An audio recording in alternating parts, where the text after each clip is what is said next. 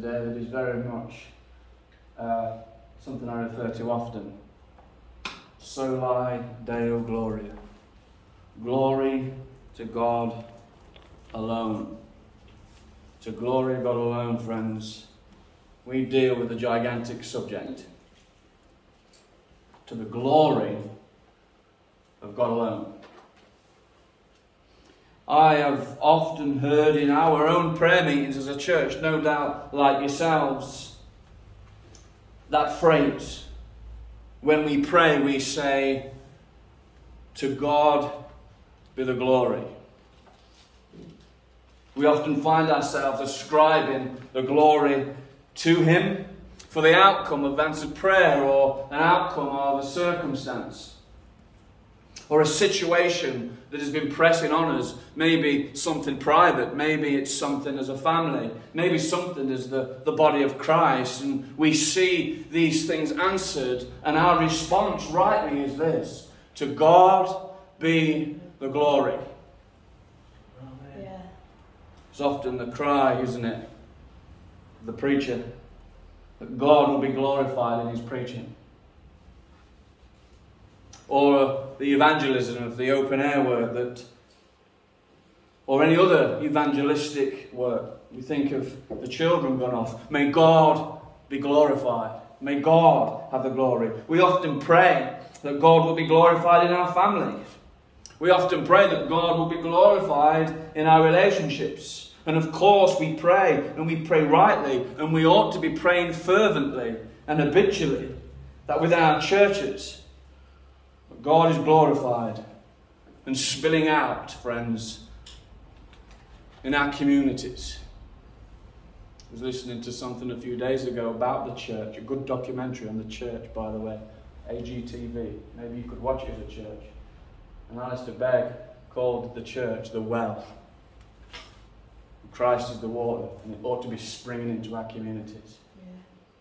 We pray, don't we? We say, may God be glorified amongst us. May God be glorified. May He have the glory in our lives, in our churches. And saints, this is the right thing to be. This is the language, the heart that we all ought to have. We should be a people who desire such things. We should be a people who are set to say in Soli Deo Gloria. To God be the glory. The aim and sum of all things is the glory of God. The aim and sum of all things ought to be to the glory of God. Indeed, if it is not, there are fundamental issues with our faith. This was the dedication of the Reformers. Whether it be private life or their public life, they were truly a people who were set out to do what the Scripture says. If any of you have ever looked at that period of the Reformers, if you haven't, I would. They were men, they were women. Whether it be eating or drinking, they truly wanted to be a people, as the Scriptures commanded, to do it all unto the Lord. I wonder for myself, I wonder for you as a local church here. Can we truly say that of ourselves? Is our hope and aim and desire to be a people who give God all the glory? So this morning, friends, I want us to look at one verse. Russell's read the 3 verses from 33 to 36, but I want to pick up on verse 36. And if you do have a Bible with you, have it there so you can glance at it as I refer to it. Back in the church at Jacksdale, it's each Lord's Day at the end of the service, I will read that portion out. For of Him and through Him and to Him are all things, to whom be glory forever. I hope that by the end of our time together today that we can be encouraged to consider that we would be a people who thoroughly conclude that all glory is due to God and to God alone. I referenced Steve Lawson. He said this: there are two ways in which the Bible speaks of glory. Number one, God's intrinsic glory. God's intrinsic glory. Meaning who God is in his person. You will be dealing with some of that as you go through these attributes that on a Tuesday, I think it is, that you meet. His attributes. You'll be going through things such as he is immutable. He is love. He is a God of love. He is wise. He is a God of wrath. He is a God of kindness and patience. A God who is sovereign. This is who God is. This is who God is. The God of glory. Steve Lawson goes on to say, then we have the ascribed glory, the intrinsic glory and the ascribed glory, which is the glory that his people seek to give him. That's what we seek to do. We seek, I'm sure, if you're in Christ Jesus this morning, we seek to live a life to give him all the glory, whether that be in song, whether that be in praise, whether that be in prayer, whether that be in our conduct, whether that be in our commitment to the local church. Whatever it is that we might do, whether we're eating or drinking, we do it all unto the Lord. So this ascribed glory, which is the glory that you, as his people, give him. In praise and worship, we ascribe to him all the glory. I want us to look at two things within this one verse. You can see it there. That's very handy. First part of it is a doctrinal statement. For of him, and through him, and to him are all things. There we have this doctrinal statement that the apostle makes. And then we have the second part, which is doxology, which is praise to God. To him be the glory forever. Brethren, these two things are inseparable. You cannot separate them. This great statement by the Apostle Paul leads him to give him all the glory. So a question. The question that I would put to you today: why? You might find this a silly question, but I think it's one that is vital for us all to ask. Why is all the glory ascribed to God forever? Why is it that we ascribe all the glory to God forever? You might say, you've already told us so. In fact, I know these things. But if you're willing, allow me to remind you. The answer is this: for of him, and through him, and to him are all things. I want you to note that all, the all in that line, are all things. That's the everything. That is the whole. All of these things, everything, all that you can imagine, are all to his glory. The whole, the everything, are through him and to him. You see, even within that one verse there, what you see is the exaltation of the Lord Jesus Christ.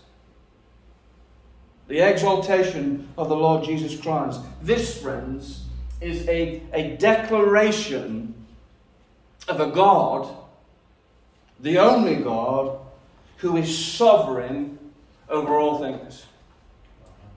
Also mentioned, I think, you're going to be looking at that subject in the week. It's profound. It is profound. And we're touching it this morning. God is sovereign. God is sovereign. He is the one who holds all things in his hands. Friends, know this. No raindrop falls without his say-so. No raindrop falls without his say-so. Yeah. Let me say this. No leaf falls from a tree without his permission. Yeah. Indeed, the earth is his footstool, is it not? Yeah. He is the maker. We sang it in our first hymn. He is the maker and he is the maintainer of all things. And he reigns as sovereign over it. And this morning, I want to go through 3 things that highlight this glory, this sovereignty. Paul ascribes all glory to this sovereign God because the reality of all things is to display his glory. There is a displaying of his glory. This he has done in 3 ways. Number 1 will be creation. Number 2, in his providence. And number 3, salvation. They're the 3 things I want to bring to you this morning. God has displayed his glory in 3 ways. In 3 particular ways. And because of all of those, we can rightly conclude, and I hope that will be our conclusion this morning, for of him, and through him, and to him are all things, to whom be the glory forever. So creation. Creation. The Bible starts here, doesn't it? It has to. In the beginning, God created the heavens and the earth. What does that show us? You see, how often we as Christians become immune to such truth.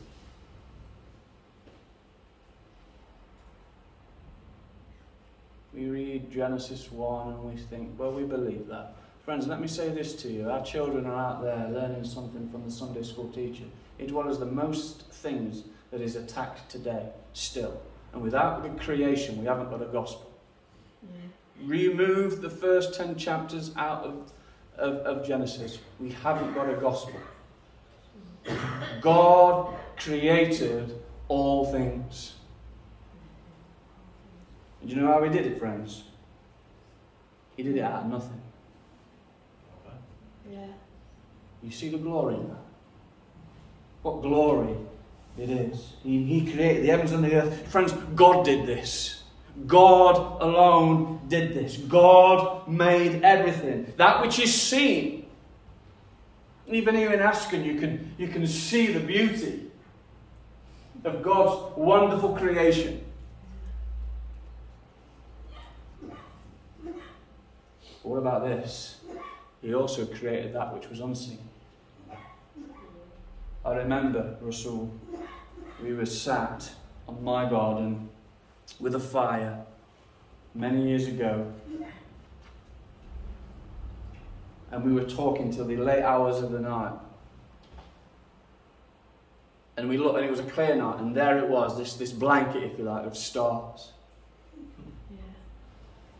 It was nothing, don't get me wrong, it was nothing romantic. We were no doubt at that point doing things we should not have been doing. But we had a conversation about creation and how vast it was. How that you cannot out-travel the universe. And what Russell said was this: it displays the majesty of who God is. Yeah. How true it is. You see, the doctrine of creation, as I've already mentioned, is one in our day, which is one of the most attacked in our modern age. Attack that, you disprove God, at least in their agenda. You see, there is, isn't there? Russell's prayed it as he prayed when the children went out. There is an effort to disprove God, a heart that mocks God. And friends, I say this to you this morning: if that doesn't show us the depravity of man, I am not sure what will. There is an evil agenda. But I ask you this morning, what is it that creation shows us? We could go all over the scriptures to answer that. What does creation show us? The most obvious, no doubt, will be to you Psalm 19, where it says, the heavens declare the glory of God, and the firmament shows his handiworks. The heavens declare, the heavens announce his glory. They announce it.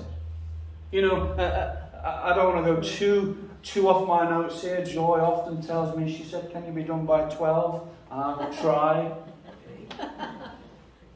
But the glory, the heavens describe who God is. We ought not to pass by it. We ought not to belittle it.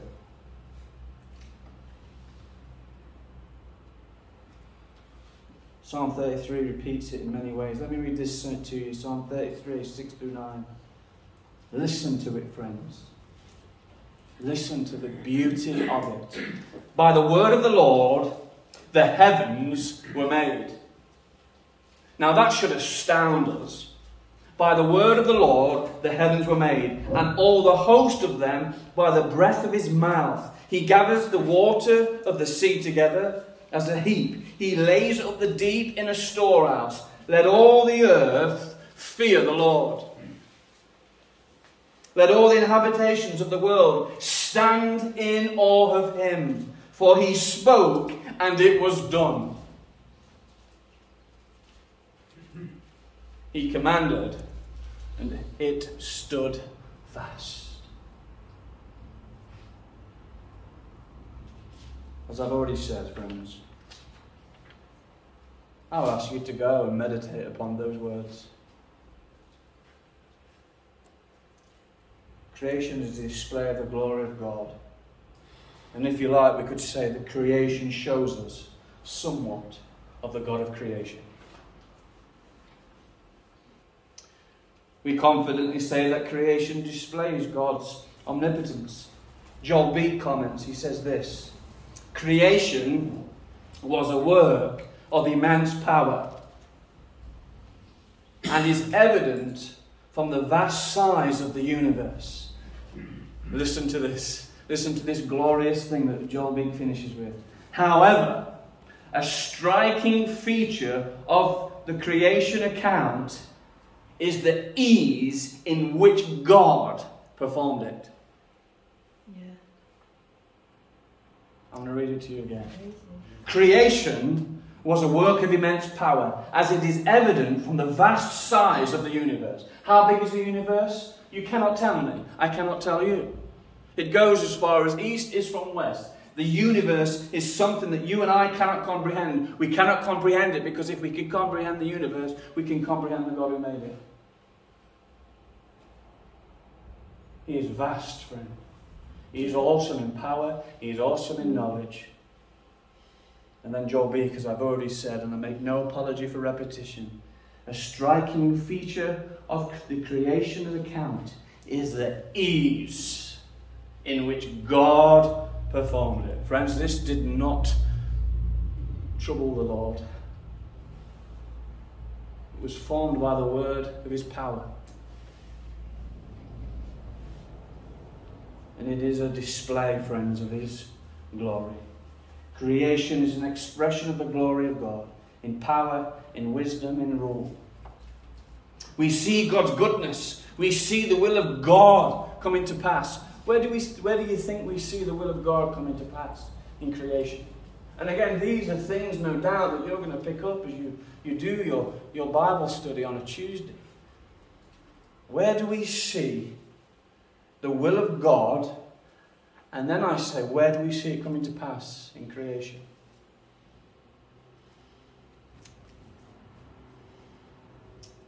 Very straightforward, really. It might sound like a hard question, but once I give you the answer, you'll say, of course. Where is the will of God? Let there be light. That was the will of God. The will of God that there was light. And what happened? There was light. He said it, there it was. This is the immense power of the God of heaven and earth. Friends, do you see the glory of God in all of this? If you're like me and we take for granted the beauty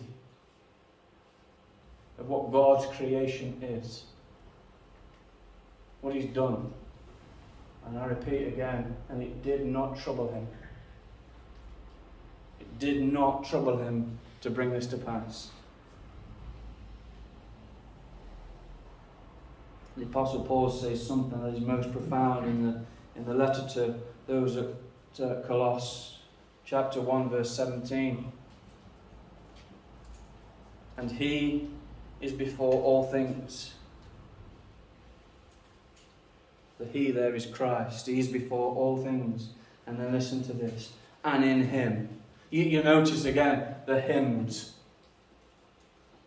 Not H-Y-M-N. The H-I-M. The hymns. This is always ascribed to Him. That's what the apostle does. There's an exaltation of Christ all the way through these letters. And here we see it again. It is He is before all things. He is the Alpha. He is the Omega. He is the beginning and the end. And in Him, all things consist. This verse, friends, not only tells us that Christ was the creator of all things. It goes beyond. It goes deeper, it goes higher. But that all things consist in Him. That is, that all things are held together by Him. This standalone verse, once again, communicates to us the glory that belongs to God. And friends, to God alone. Creation pulls back the curtain a little so that we can glimpse of the glory of God.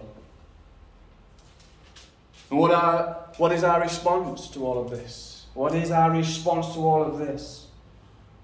That our God threw the stars in their place?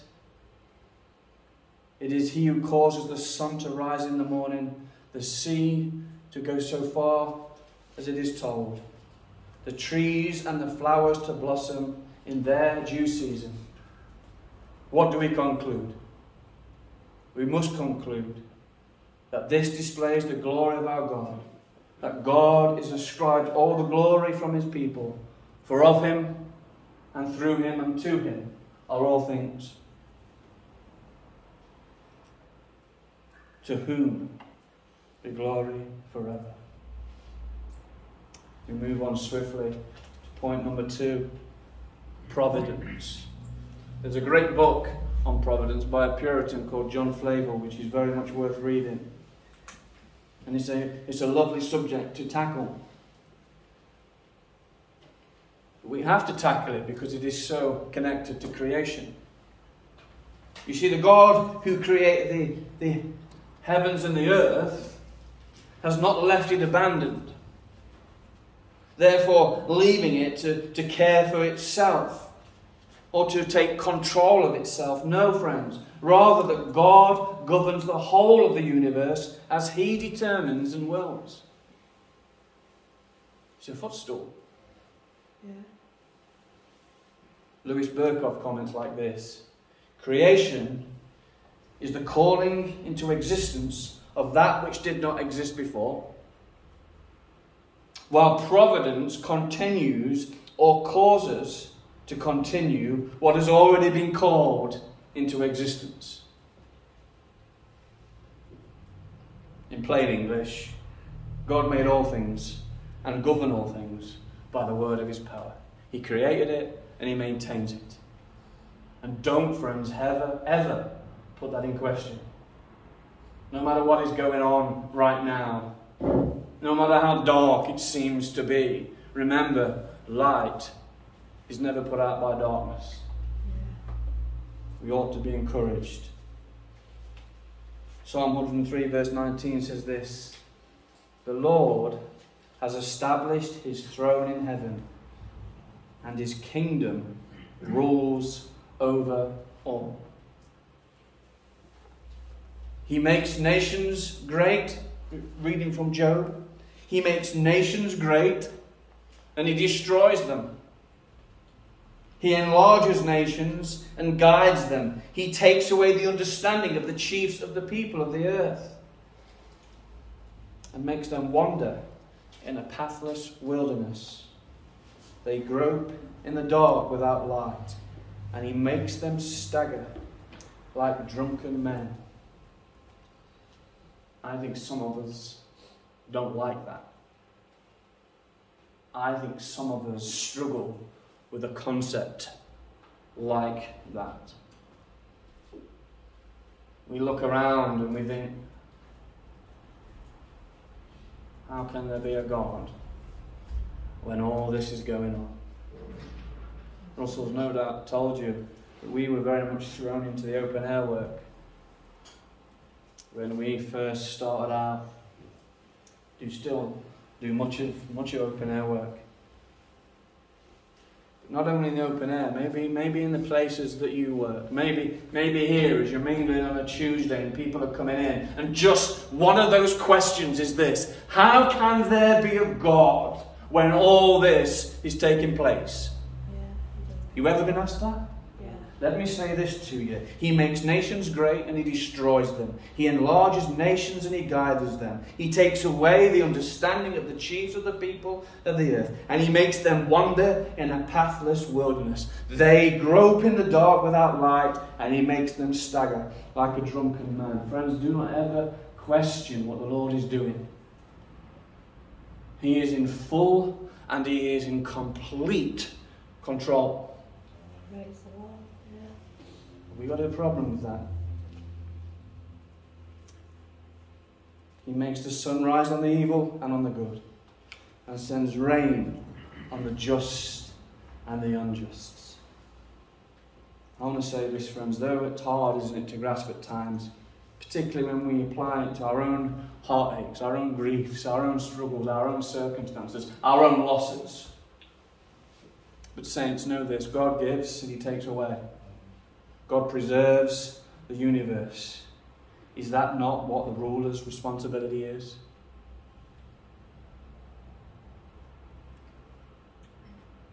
Again, these are truths that have been so minimalized in the contemporary approach to preaching. We do not hear these things. But there is a vast truth in them, friends, and there's a vast comfort in them as well. Answer this in your own heart and mind as I ask you. Who causes the rain to fall? Who determined what sex you are? Who decided who your parents would be? Who gave you the spouse you have? Who numbered the hairs on your head? Who is it, really, who guides your path? I trust you conclude it is the God of creation, it is the God of providence, and it is the God of salvation, to whom we will consider in a moment. God is a God of providence. Is it not the God who made Nebuchadnezzar eat like a beast? You remember the story? How a king who thought he was mighty was humbled in a moment. Is it not the God who sent the fish to swallow up Jonah? You'll remember that, of course. But not only to swallow up Jonah, he commanded that the fish would spew him out. Is it not the God who gave quail in the wilderness? Is it not the God who fed Elijah by ravens? Is it not the God who has said, all these other things shall be added unto you? Brethren, these subjects deserve a sermon in and of themselves. But as we consider today, in the light of our subject, the glory of God, what we must recognize is that these great truths display the glory of God, and these truths must and should cause his people to cry out, to God be the glory. For of him and through him are all things, and to him are all things, to whom be glory forever. Friends, I hope you're following me. This, and I mean all of this, is ultimately for his glory. In creation, in providence. And this leads us to the third, and I would say, most glorious point in which he has glorified himself. Before I go there, let me say this. You've probably heard it already. But we live in a day, friends, where the gospel has become about what men want. We've got everything we need. We just need the cherry on the top. Let me tell you, friends, Jesus Christ is not the cherry on the top of anything. He is all things. Yeah. He is glorious. And he is not an addition to our life. He ought to be our life. Because we're going to consider the third, and I've put in my notes, in my view, of course, I'm sure you would agree, of course, if you belong to him, where he has displayed his glory and has glorified himself in the salvation of sinners. You see, God in his wisdom planned from all eternity to save a people unto himself. Matthew 1 verse 21 says, when he comes they shall call his name Jesus. And what shall Jesus do? He shall save his people from their sins.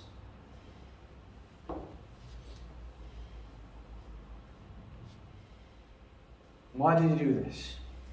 Have you ever thought that? Why did God... You see, and remember this. But Christ is not plan B. Christ is not plan B. The cross of Christ is not plan B. You see, if it becomes plan B, that means plan A went wrong. And that means God has been trumped. Christ was not plan B. But why would he do this? Would he have not been just in letting all men to go to an eternity of hell? Would he have been just in doing that?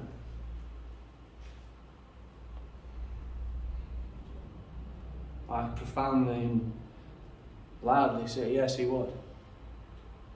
He would be just in doing that.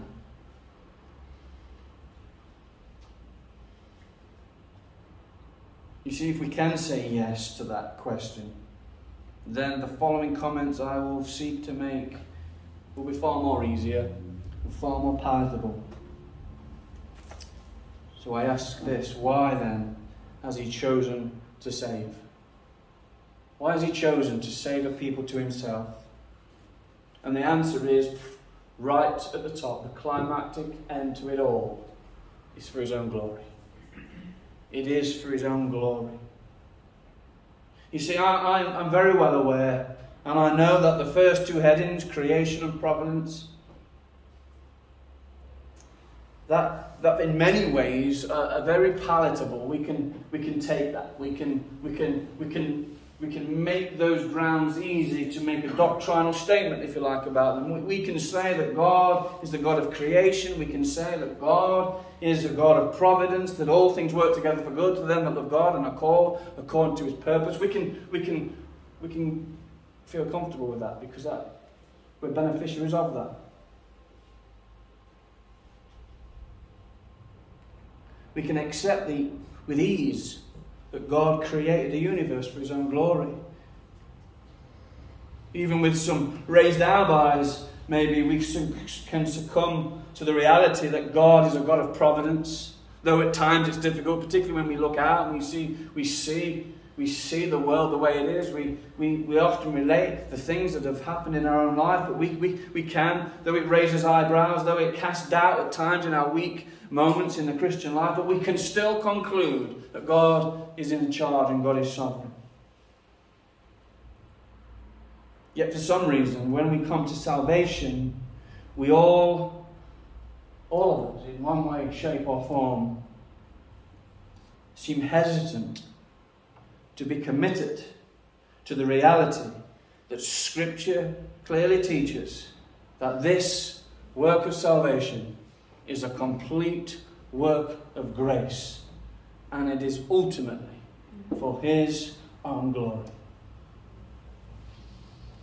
Friends, this morning I don't quote from any book nor any ism, but I quote from what the Apostle Paul teaches us in Scripture.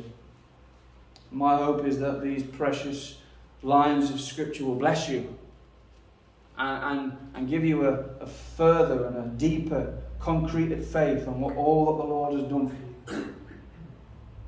And if we struggle with the sovereignty of God, if we struggle with a God who rules and reigns, if we struggle that He is and will save a people to Himself, and it is ultimately for His glory, then my hope is that the scales would fall from our eyes, and that we would see that this was ultimately and always God's plan. And God's plan is eternal, it is personal, and let me say this, friends, it will succeed. Yeah. You see, your plans, they might come to pass. My plans, they may come to pass. But there's always an air of doubt over it because we are but men, but not God. And I want to confess to you this morning, I'm tired of a gospel. I'm tired of a gospel only making it possible that some might be saved. Let me tell you, friends, God will gather His people in from every corner of the world. You read the book of Revelation, every nation, every tribe and every tongue. He will gather in a people unto Himself, and it is ultimately for His glory. Yeah. Listen to what the Apostle Paul says. Just as He chose us in Him before the foundation of the world, that we should be holy and without blame before Him in love, having predestined us to an adoption as sons by Jesus Christ to Himself, according to the good pleasure of His will. And then listen to what he says. He's just said all those big words. He's said all these truths. He's proclaimed the immensity, the height of salvation. And then he says this, to the praise of the glory of His grace, by which He made us accepted in the Beloved. Friends, why does Paul say to the praise and the glory of His name? Why does he say that?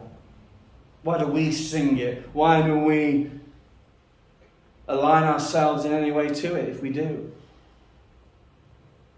Do you see, friends, that the statement there's no addition. There's no place or praise to be made to any other except from God alone.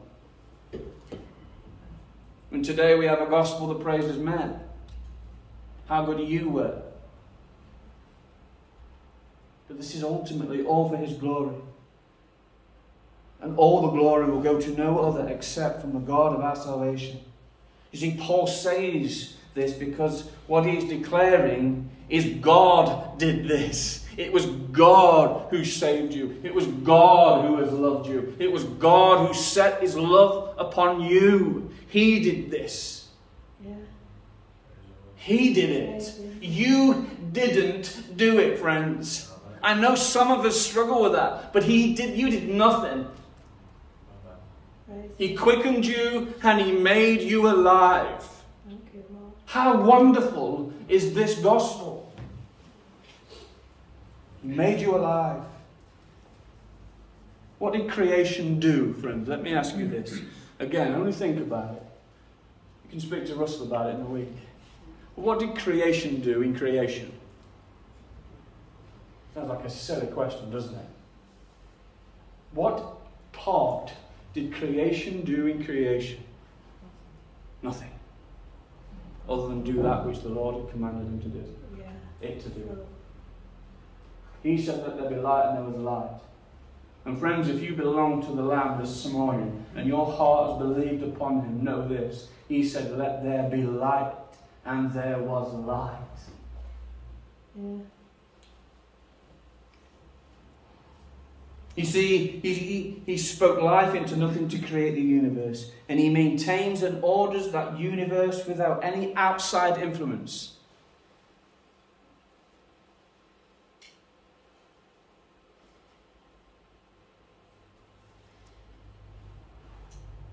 He does that without any outside influence. You see, we're men and women, aren't we? We think that someone said to me some time ago that we're the hands and feet of God. We're not. No. We're really not. In his grace, he uses feeble men. In his goodness and his kindness towards us, he uses all right. Remember what he said to the Pharisees, to the Jews? I'll raise up stones to worship me. Yeah. You see, this is a God who is sovereign. This is a God who is awesome in power. This is a God who deserves all the glory. And I want to say to you, even in salvation, how he brought about your salvation, how he brought about the salvation of his people. Friends, it's all of God. By this redemptive plan that shall not fail. Do you, friends, believe that on that great banquet feast, do you think any seat will be empty?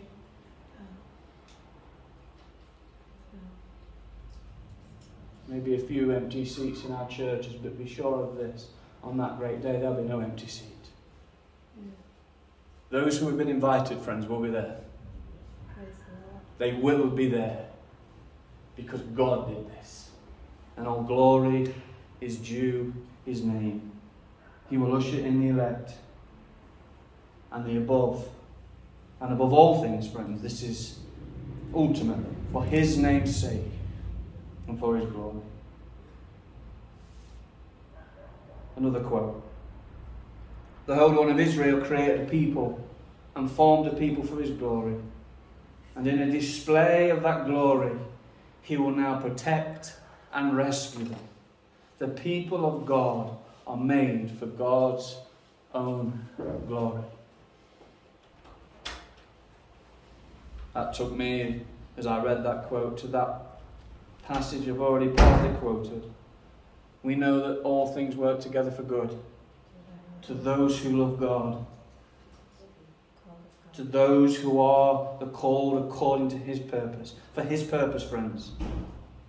For whom he foreknow, he also predestined to be conformed into the image of his Son, that he might be the firstborn among many brethren. Moreover, whom he predestined, these he also called. Whom he called, these he also justified. Listen to this. And those whom he has justified, these he also glorified.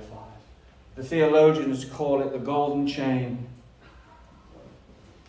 Foreknown, predestined, huge subject. You'll be dealing with that, no doubt. You've probably dealt with it. You probably think about it. You probably think, how do we contemplate that? But know this. Read the text. Read that text and ask yourselves, why has he predestined me? The answer is this: to be conformed into the image of his Son. Then we see that Paul affirms that this is certain. Whom he called, these he justified. And those whom he justified, these he glorified. Friends, this is the redemptive plan of God, which is absolute. This will not fail. Because its outcome, if we think of the outcome of all of this, and the outcome of this is to glorify God. And friends, that must be and that will be done for all eternity. I've just kind of dangled a carrot really in front of you this morning regarding these subjects. But I confess, I cannot fathom why these things cannot be accepted by some. I join Charles Spurgeon when he said, upon these great truths I have for my pillow at night. Saints, is this not just the best thing ever? That we have a God who rules and reigns, who is completely reliable because he is completely sovereign. That we belong to a God who truly does reign. A God who will only ever accomplish what he said he would. This morning, that we can trust that the God who made the universe providentially cares for you.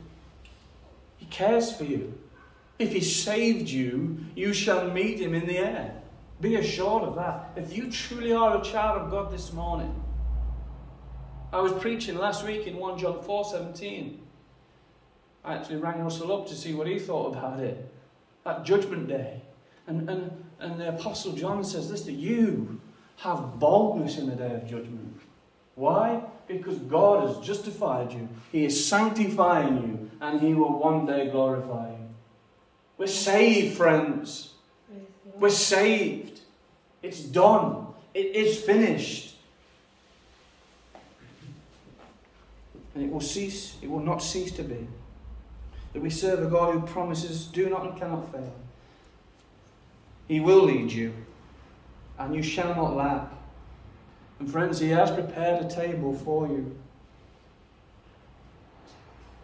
before your enemies. And I only simply ask you this morning, and I say these things to encourage you, but I ask you, do you really believe it? Brethren, what God has declared shall come to pass. Why? For he is the great prophet. And if we deny this, we deny him. Friends, he reigns supremely above all things. Will then his reign fail or cease?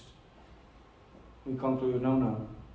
He is the King of kings. Church, as I finish, will not the priest and the sacrifice of himself purchase in full? Friends, it will. I've already said it, but I conclude in reminding you and encouraging you that he is our great high priest who gave himself to bring about so great a salvation. Be careful, dear ones, not to cheapen and weaken this work of grace. We then finish where we started. It all is to the glory of God. If you're still asking why, then maybe you've not yet quite realised that for of him and through him and to him are all things, to whom be glory forever. Amen.